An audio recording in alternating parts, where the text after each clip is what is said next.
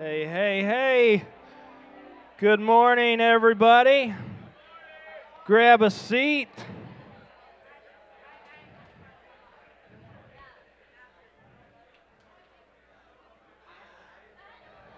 So, I was at that Better Man thing last night, too.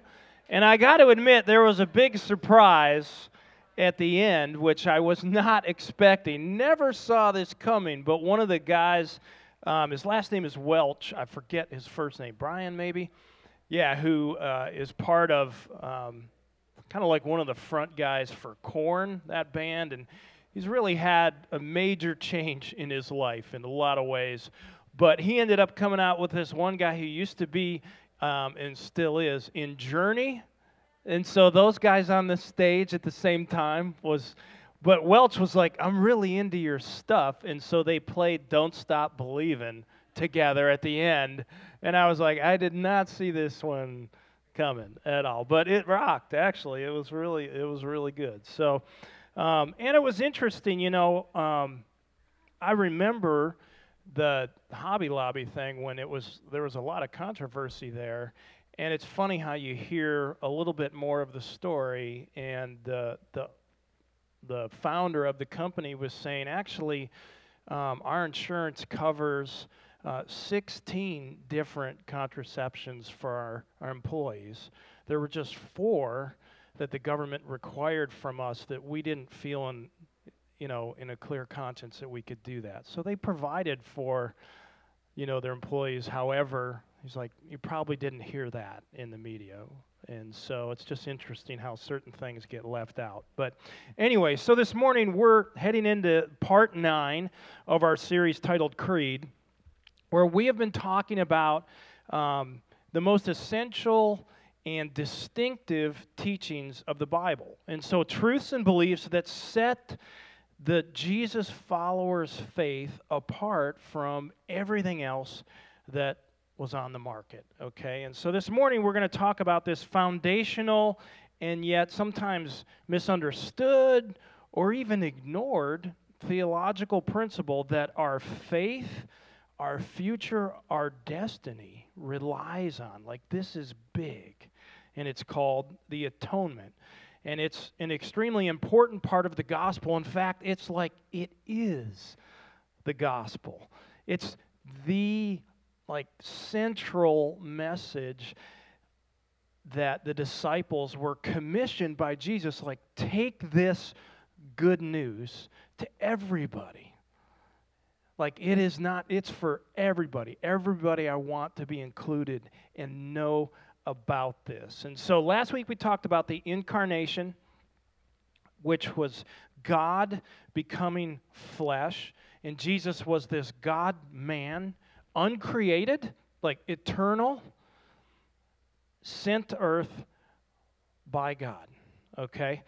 And so we're going to start this morning talking a little bit about the world that Jesus grew up in, okay? And so Jesus had an earthly mother and father, okay?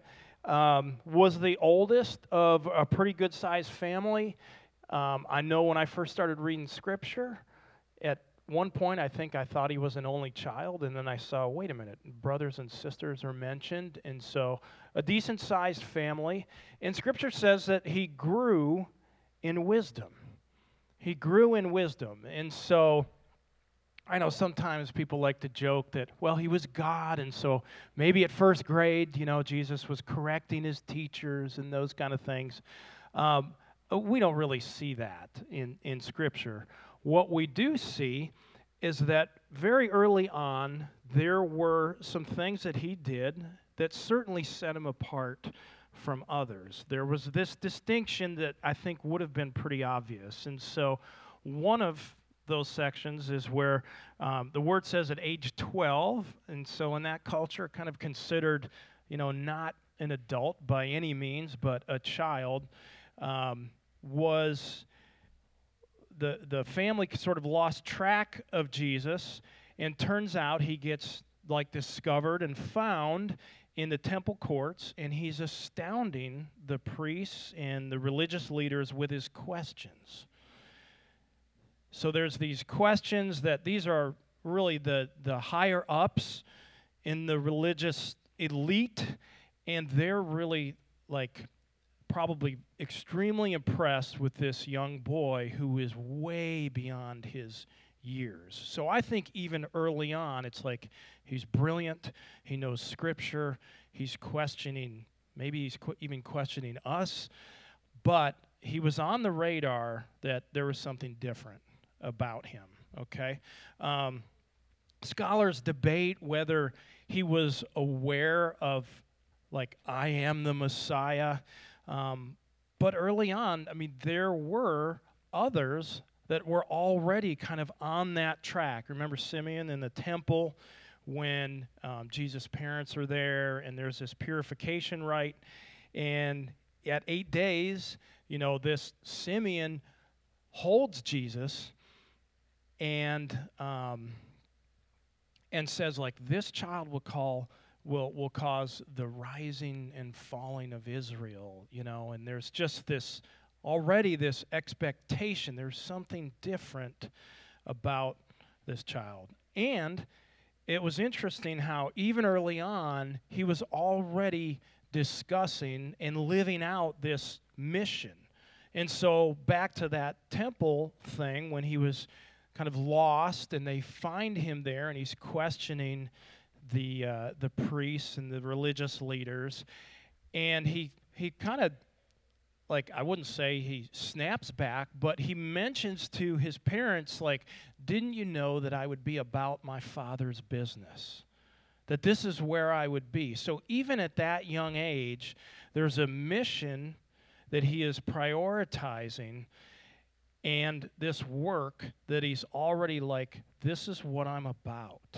And he doesn't say I'm about Joseph's business, the carpentry business. He doesn't say that. He's already making this distinction, like, my heavenly Father, this is my priority. And so, really interesting that happens early on. And so Jesus was exposed to the Scripture, obviously, may have seen himself very clearly in the Old Testament. We don't really know that for sure, but certainly could be some indications that he did know that. There were a number of predictions and prophets that were saying this is the address, this is what we can expect from this anointed one. And so probably Jesus very well aware of those things. So with his family also, they observed Passover. So he's been brought up in a Jewish family that would have this celebration consistently, growing up with that tradition. A once-a-year celebration where the high priest would offer this animal sacrifice for the sins of himself and the people of God for their sins for the year. And it symbolized a number of things, even back in their history, where the Jews put this male, the blood of a male lamb on their door jambs, and then the angel of death passed over them. Hence, we get the word Passover, and allowed them to live, not because they had been perfect, but because they were trusting in something, or we should say someone, that was acceptable to God as their substitution. And so I want to read a little bit from Isaiah 53. And this, really interesting, was written about 800 years before Jesus. He grew up before him like a tender shoot and like a root out of dry ground. He had no beauty or majesty to attract us to him, nothing in his appearance that we should desire him. He was despised and rejected by mankind, a man of suffering and familiar with pain.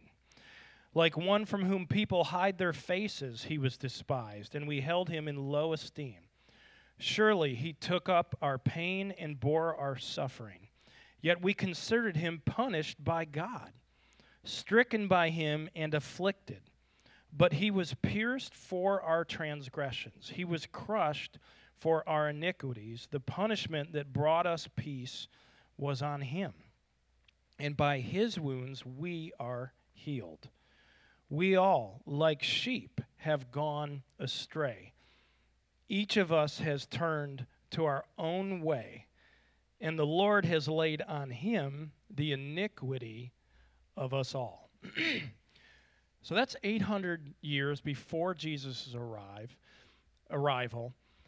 There's this celebration with Passover, which was something that had been recognized and celebrated for 1,400 years. And so this concept of a sacrifice for sins was part of Jesus' culture. Okay? So then we have this religious day, this Yom Kippur, or the Day of Atonement. Okay? And that is considered the most high and holy and somber day of the year. It's commonly referred to as just the day. The day. And that's when the high priest would kill this sacrificial goat, take it into the Holy of Holies in the presence of God, and then sprinkle the Ark of the Covenant with its blood to cover the sins of the people for another year. They also had this scapegoat where they would release a goat into the wilderness who took on the sin of the people and carried their sins away. And these were pictures of really kind of their relationship with God. It was part of their culture where sin was real. They were guilty before a holy God, and then they relied on God providing forgiveness for them. So that was part of their culture. It's very different than what we are kind of in right now. So with all of these cultural underpinnings and these like religious reminders, it's no wonder that some who knew the scripture well would put two and two together, and we're beginning to see how all of this pointed potentially to Jesus. Okay? So fast forward hundreds of years to Jesus' time, and the Romans are practicing crucifixion, okay? So crucifixion, and I'm going to get into this a little bit more, but Jesus would have witnessed crucifixions. So there was this Jewish uprising in like 4 A.D. Some would say that Jesus was about 8 years old, and there were Jewish rebels that were crucified, and he most likely witnessed those. And so interesting that those were Jewish rebels, and he really would be like the king of the Jewish rebels very shortly. And so that's what he grew up with, seeing crucifixion, seeing justice doled out, and then the scripture. He had that, and then these religious traditions that his family observed. So you can see how he grew in wisdom and he would grow in conviction all through that. And so it's just a different world that we live in now. Like this thought of wow, we've sinned before a holy God. Like now, I don't know whether that's not a cultural thing. Most or a lot would say like God can't or should not possibly be angry at us, or that's just outdated thinking. The idea of this an animal having to be sacrificed, like it's just, I've heard pastors say it's just a barbaric thing, you know. And imagine like if our culture recognized something like that yearly. And I guess we do a little bit with something like Good Friday, where it's kind of this somber time of remembering the pain and the payment that Jesus made for us. And it's interesting. My wife, Allison, her family when Good Friday came along, her mom would ask, so it was Allison, and then she has 4 brothers, and during the afternoon on Good Friday, her mom would say, hey, I just want you guys, we're going to stand here, and they would stand with their arms out like they were on a cross, and just for 3 minutes. And I just want you to remember what Jesus did for you. And she said that that was like this imprint on all of them. And she said the 3 minutes seemed like 3 hours. Like it was painful, and none of them have forgotten about it. And, they're in their 40s now, and they talk about that. And so it was really instructive, but that was really based around, like, there was this payment for us. And so this morning, we're going to marry these 2 concepts together that are linked through the cross of Jesus. So the first is atonement, and then the second is crucifixion, and they're linked through the cross. Okay, so let's first look at this concept of atonement that God ordained and set up, and started this really early in the history of God's people, beginning all the way back to the beginning. Okay, so John mentioned last week that we had this garden at the very beginning, Adam and Eve, and that's where they responded to God's direction. And the direction was pretty much, all of this is yours. All of it's yours, just don't, like that one tree, don't mess with that one, okay? Everything else is for you. And like the independent and rebellious children that we are, their response was, no, God, not your will be done, but we will do as we please. And when that happened, according to Scripture, like, we died inside. Physically, spiritually, death was on its way, and life was altered significantly at that time, which is what people referred to as the fall. Okay, but immediately on the heels of our rebellion against God, God steps in right away and provides a covering for their shame. And right away, we get this foreshadowing to this mission that God would be on. Like, to cover our shame. He's already on that, like, path. And so I think Jesus knew very clearly that he is the fulfillment and the culmination of that mission.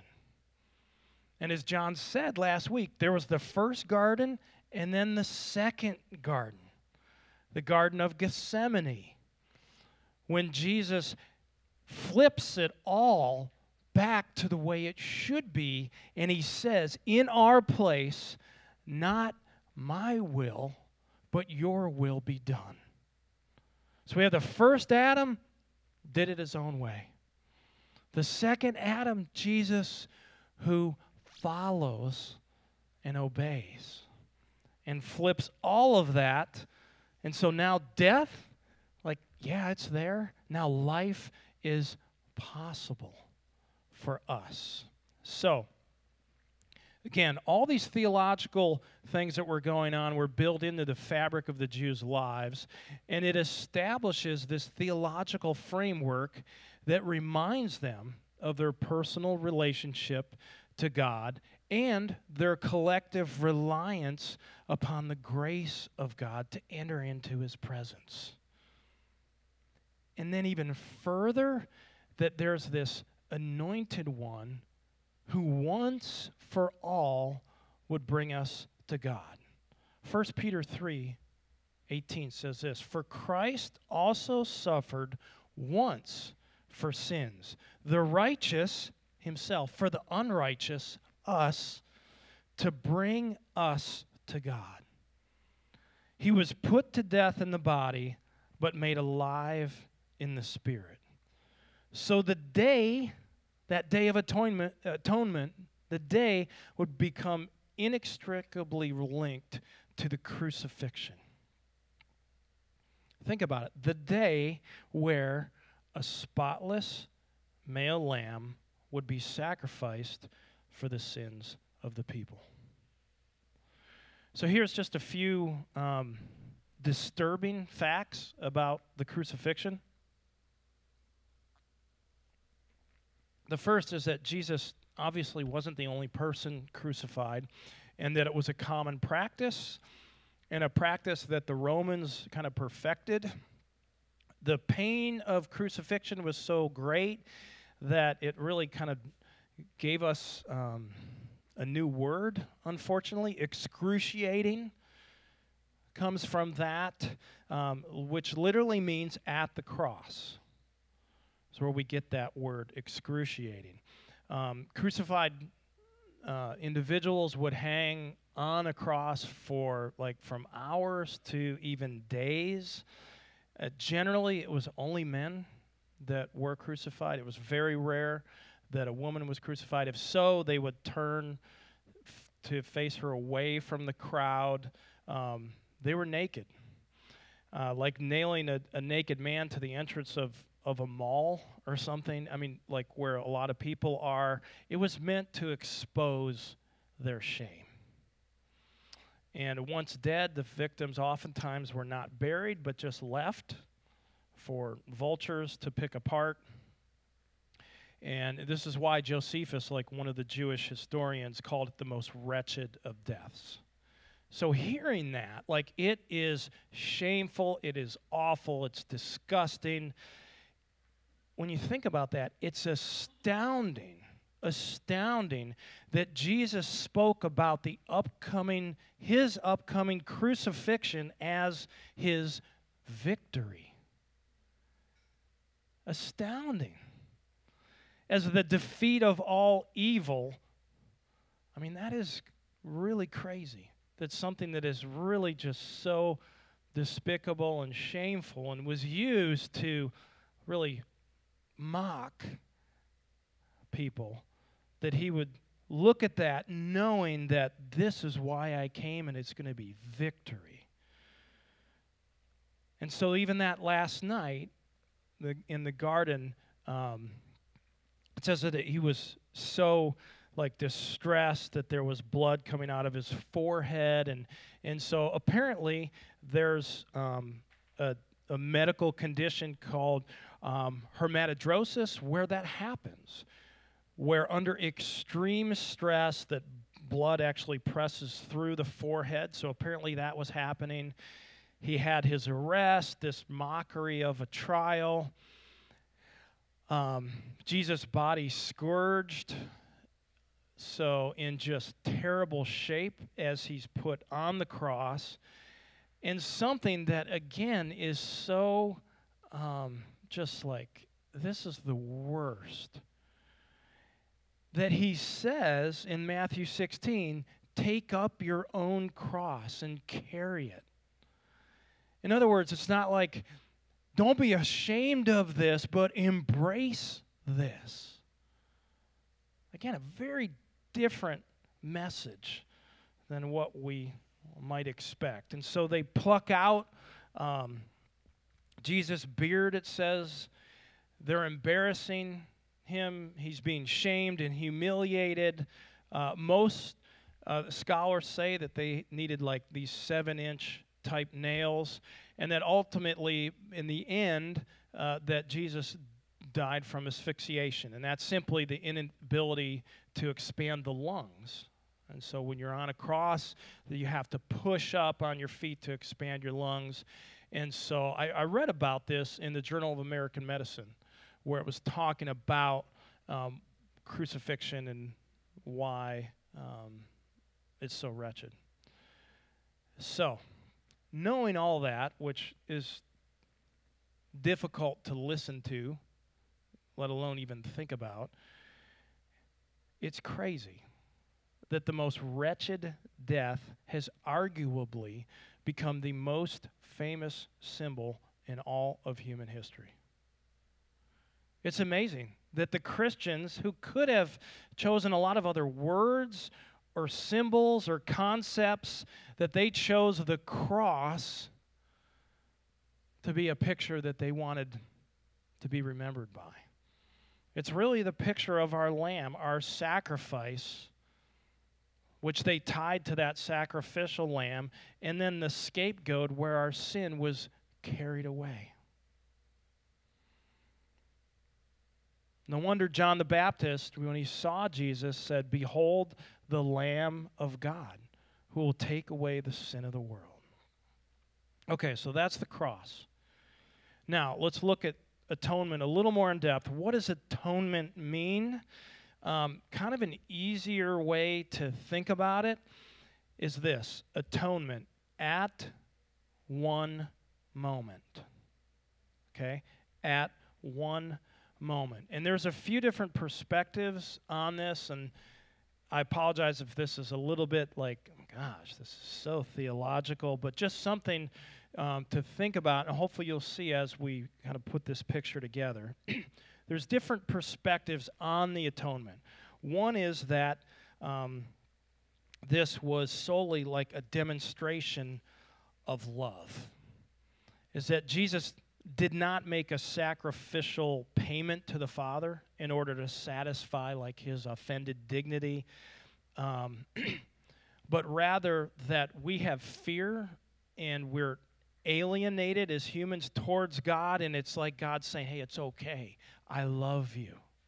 So God's essential nature is love, and our problem has to do with our view of God, which prevents us from turning to him. And so there isn't really anything here that requires a payment for our sins. Like God could have maybe communicated that he loved us in a number of different ways, but he just chose his death. Okay, so that's one view. And they go on to say a little bit more that our main issue was just our fear of God and that we avoid him when we sin. That Jesus' self-sacrifice then teaches us to be kind to others as he was kind to us. The moral influence theory, people that do believe this strongly would say Jesus like really warmed my heart towards God. But it's not necessarily a payment for sin, okay? I think culturally, this view, and I've heard some even pastors teach this, I think this could be attractive because it kind of releases us from culpability. I mean, the cross, it should warm our hearts, for sure. But the cross, according to Scripture, like the full counsel of Scripture, was necessary. A payment for our sin was necessary. The second perspective on this is the ransom perspective. And Origen, one of the early church fathers, this was something that he really believed strongly, that there's this ransom to be paid to Satan, who's kind of holding humanity captive. And Jesus did say that he came to be a ransom, but there isn't any mention of like paying off Satan in Scripture. That's not there. From this perspective, Jesus like willingly trades his life for us, but since he's this God-man, his deity allows him to raise from the dead, and that Satan simply was just deceived into thinking like this is a good deal, I'm going to kill him, not recognizing the divinity of Jesus. Okay, so that's another. And then the last kind of view on this, which most people would hold, is penal substitution. Okay? And that's this substitution or satisfaction theory that this satisfies God's justice. That it served as a payment to God for our wrongdoing against him. So his just character demands that he punish moral wrongdoing. That he can't just say, all right, I mean, you're underage, go ahead, I'll let you in. You? No. You I won't let in. You I will. And then it becomes really subjective. Jonathan Edwards, one of the great preachers, said, the heinousness of the crime is determined not only by the nature of the action, but also by the dignity and worth of the person offended.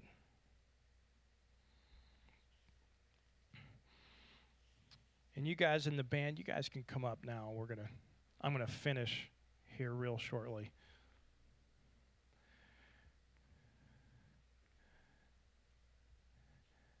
So this view, though, really, I think, nails down clearly why Jesus came. That he could offer his life to God as a genuine sacrifice for our sin. And that his life was of infinite value. Okay? So, those are some of the theories. Here's what we believe and what we think Scripture teaches. And that is, all of them are taught in Scripture. Here's the issue. The issue is when one is exclusive, like it's only this and it's not this. Well, Scripture doesn't teach that. It's not either this or this and excluding that. It's both and.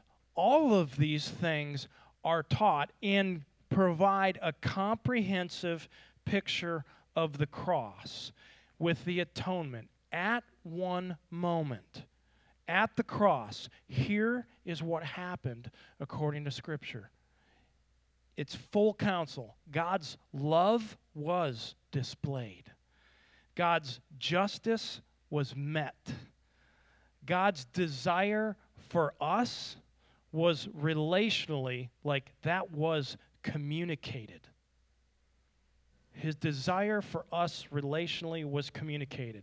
God's holiness and righteousness was upheld in Jesus.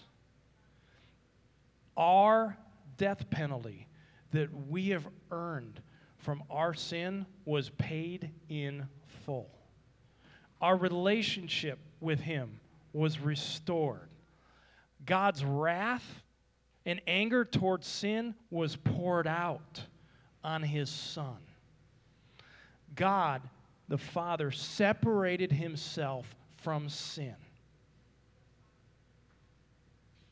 It says that his Son became sin for us. The blood of the Lamb covered our sins.